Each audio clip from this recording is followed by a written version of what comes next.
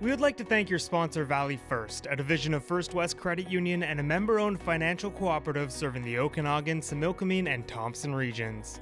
They offer a wide range of banking and investment services for individuals and families. Valley First also has a talented business and commercial team to provide the expertise, products, and services local businesses need to grow and thrive.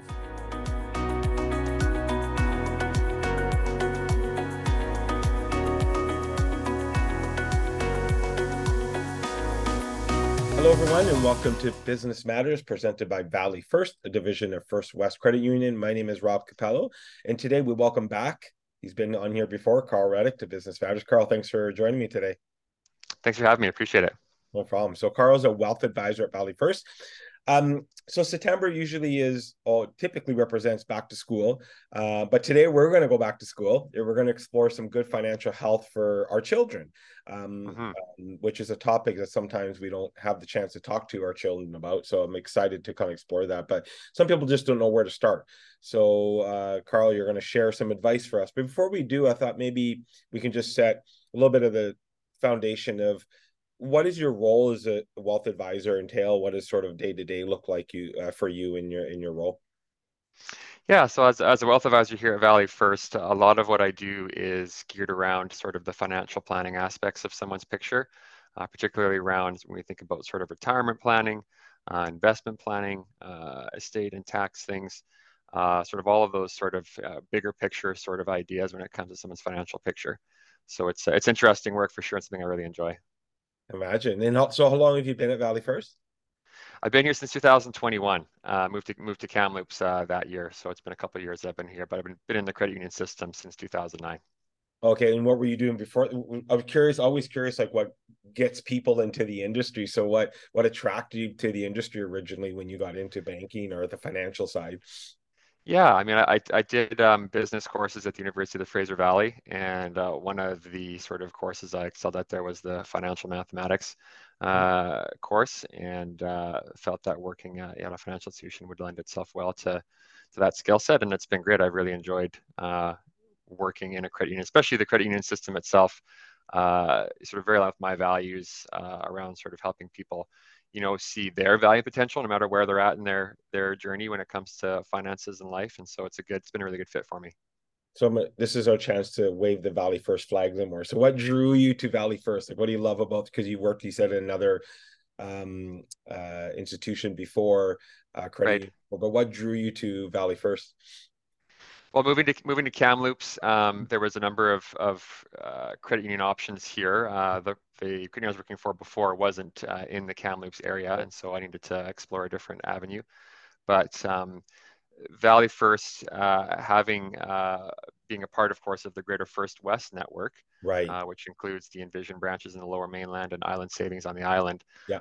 was very attractive for me in terms of coming from the Lower Mainland and knowing that I had a broad connection of other places throughout BC to potentially work with or be with in the future if things change for me again with family dynamics and things that were at play. But First West as well, it's sort of the overarching body we belong to, very sort of passionate about, again, helping members where they're at, and being involved in the communities as well, which is something that I've, really sort of valued in my time here. So yeah, it's been great to be here.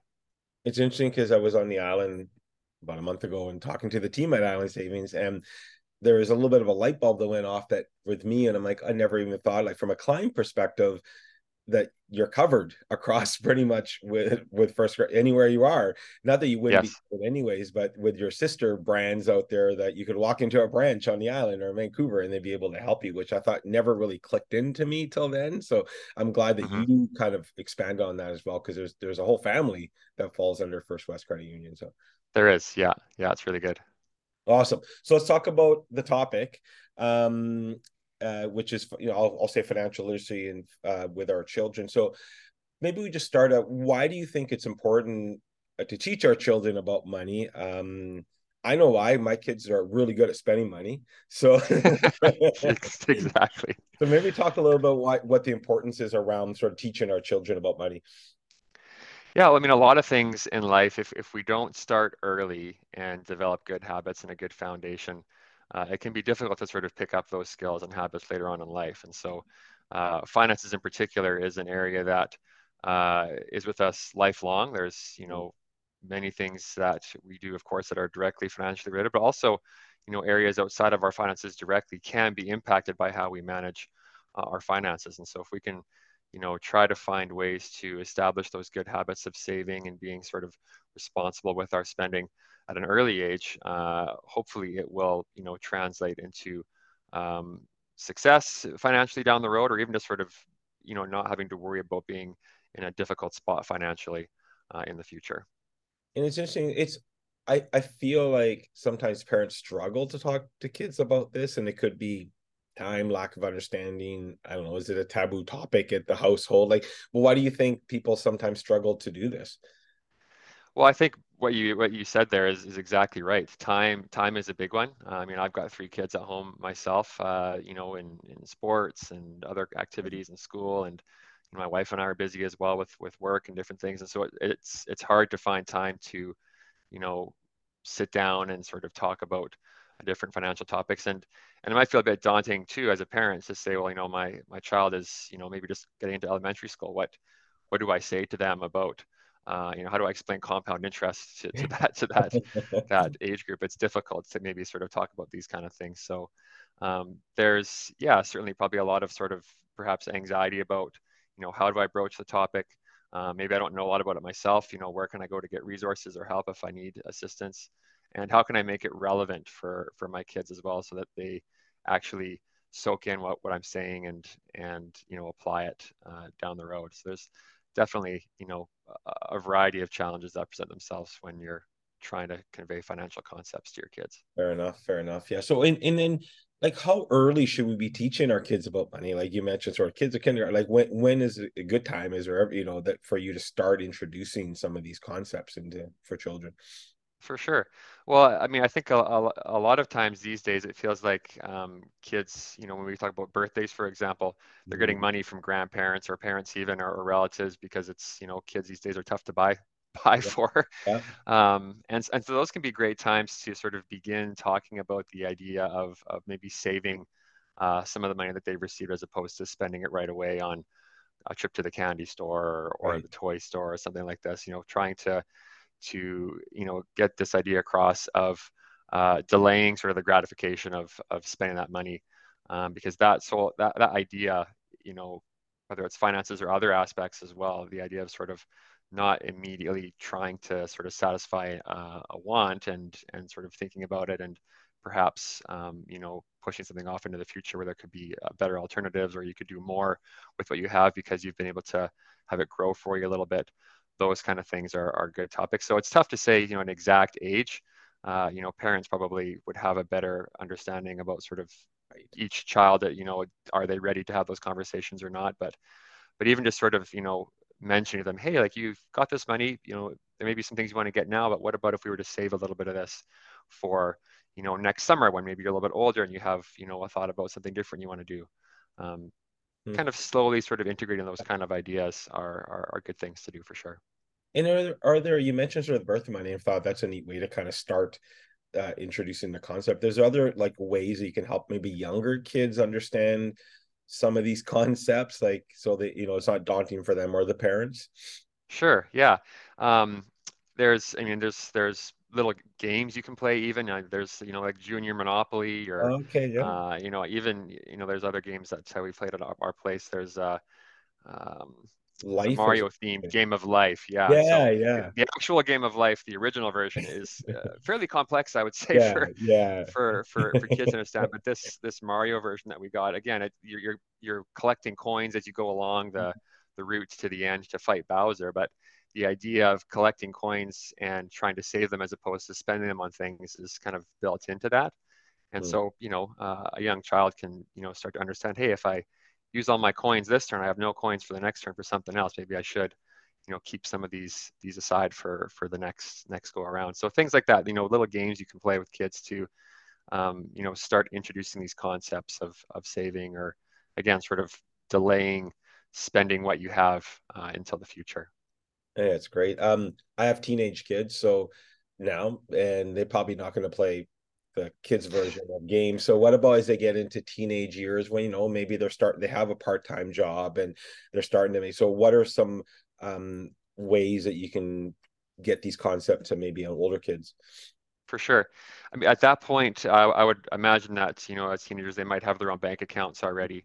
Mhm. And so certainly going into whether it's Valley First or wherever it's sort of you're dealing for the teenagers banking, Right. talking about, okay, if you've got automatic payroll coming in because you've got a part-time job somewhere, Yeah. let's, open up a savings account, maybe a couple of savings accounts if you've got some goals or different objectives you have that they want to achieve, whether it's buying a car or going on a trip in the summer with some friends.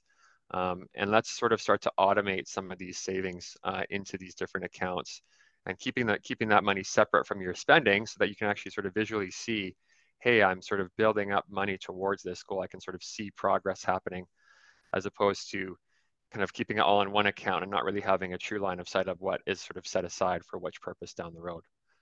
Interesting. One of the topics I think that maybe some parents agree or disagree with is interesting is allowance. Like I didn't grow up being given any allowance, and for many reasons. One, my parents didn't have extra money to give out; they just were Sure. right. That's one reason. But do you Yes. think if you're able, do you think it's wise to give kids an allowance? I think the idea of an allowance is good, but I think there needs to be some sort of work, if you want to call it that, or chores, or something that the child needs to be doing to be earning that allowance. Just sort of giving them the money doesn't sort of really instill that concept of working hard and sort of generating your savings yourself. So finding ways to link that allowance to activities they're doing around the house, or perhaps if they're doing well in school, there's different things there. Perhaps you might want to sort of link some sort of allowance to, but having it tied to this idea of them sort of earning and sort of generating that for themselves will sort of again create that habit of, hey, when I'm finished school, I'm gonna have to maybe start doing something to sort of generate savings for myself so that I can do the things I want to do. And how interested, curious, when do you think is a good time to actually bring your child in to meet someone like yourself? Like, is I guess everyone's different, I get it, but typically when, and do you do those sort of where you'll sit down with a parent and a child and talk a little bit about the fundamentals of sort of investing stuff? Like, when does that usually happen? For sure. I feel like probably sort of that 11, 12, 13-ish age is kind of a point where kids maybe start to kind of really understand Right. some of the dynamics about sort of having money coming in and saving and these kind of things when they're coming in to sit with us Right. at the credit union. Younger kids are often pretty shy and, it's sometimes sort of more difficult for me in my sort of professional Yeah. context Yeah. to really have sort of those conversations with kids. But in that sort of 10, 11, 12, 13 age, they're starting to sort of have a bit more confidence. They're starting to sort of build their own sort of ideas about things when it comes to this kind of stuff. And those are times where it's, we can have some conversations about, okay, you've got a checking account, let's Right. open a savings account as well. Think about sort of funneling some money perhaps into that as you start to sort of receive things from, like I said, birthdays or working part-time or these types of things. Um, and one of the things as well that can be good to talk about is, there's the spending aspect, there's the saving aspect also, but also how are we sort of being good community citizens? What are we doing to perhaps put some money aside to help others out there, whether it's those who are less fortunate or different sort of Yeah. causes that we sort of align with to, provide some support there as well. That can sort of create again this idea of, having an open hand when it comes to sort of your finances and sort of being responsible enough to know that you've got your needs covered for, but maybe I can help somebody else out as well. Do you think that I'm thinking back into when I was growing up, it was cash. Like you got given money, actual money that you went to that, or now it's, the digital age, it's cashless. Do you think that Yes, there's maybe an issue with the value of money because it's invisible, right? I don't know, you stick it on a credit card, you use your debit card, you tap your phone. Like, is that a different challenge now for like the kids that are coming up? it definitely is for sure. Yes, this sort of intangible nature Yeah. of currency kind of, yeah, makes it feel like it's almost, like not like a real thing. It's just kind of, oh, I've got this card that will kind of do what I want to do. But behind that card, at the end of the day, is money that you've had to accumulate and earn. And if you don't have sort of this tangible connection to the value of that and how quickly it can go, and also how quickly you can save if you put your mind to it. It can be difficult again to sort of have those sort of good financial habits. So another sort of neat thing that I've seen done before as well is actually having 3 piggy banks at home, or 3 mason jars, whatever sort of it is. And again, sort of one of them is the spending jar, Yeah. one of them is the saving jar, and one of them is the giving jar. Hmm. And when you get money from whatever it is, you sort of allocate money into those different piggy banks or different jars, and you can sort of then physically see, okay, well, I've got money set aside for these different things, and if I want to go spend, I can only use the spending jar. I can't dip into the savings jar or the giving jar. Um, That's interesting. I that kind love of the concept concept. can, Yeah, I yeah, love can the maybe help giving help with concept. that a little bit. Yeah, I love that Mhm. giving concept. I've never even thought of that, but that's a neat way to another thing to add in for sure, because it's something that I think that, yeah, I always think about savings and spending, but the giving side is a unique angle. Do you find that as you're dealing with the younger generation now, with things like you get asked things like cryptocurrency, or like, does that make it even more complicated because they're hearing things on the internet, and like, so I'm curious is there advice that you can give parents on that side of, like, when child's like, well, I'm gonna go buy Bitcoin, and I'm you don't want to squash the idea of, hey, yeah, they're looking at investing and stuff like that, but hey, maybe it's not a safe place to put your dollars. Like, is there some value or some advice or you can give parents around that? For sure. I mean, I would say when we think about things like cryptocurrency, it's a very sort of nebulous world, and Mhm. even myself, to fully comprehend how that all works and what's actually happening there is very difficult. Um, Whenever sort of a child or a teenager is expressing interest in investing, it's good to come in and talk with a Right, financial right, institution, right. to sort of get some solid framework and sort of base level understanding about the different savings plans that are available for someone to take advantage of. The sort of more mainstream, I guess we'll say, sort of investment options that are available to you. Because the adage goes that the higher return you're looking for, the higher risk you're going to be taking Right, on. That goes hand in hand. right. And sometimes that concept is pushed to the side when we're talking about these sort of flashy, interesting kind of investment ideas and concepts. So it's good to sort of understand this dynamic between those two things, risk and reward, critically important throughout life. Whether you're younger or sort of moving into retirement years. Um, but there's a lot of good resources for financial literacy, of course, coming in here, but also going to different online resources. The Financial Consumer Agency of Canada has a Mm. lot of financial literacy programs and information there. And there's also a nonprofit organization, Junior Achievements of BC, Yeah. which does a lot of volunteer work in the schools. But even on their website, you can sign up as a parent to enroll in some of the programs free of charge. I've done that myself, and you can access information that's geared towards students, whether it comes, whether it's about sort of finances specifically, or entrepreneurship, these types of things. Really good resources there as well to kind of gain more understanding and more knowledge about sort of what those different topics look like. Do you ever get to go into schools and talk about this sort of stuff? Because I think, and it's probably an area that should be, like, I think it would be interesting to have starting at because you have their attention in a classroom, or maybe some of their attention in a classroom. But do you ever go in and do any of that?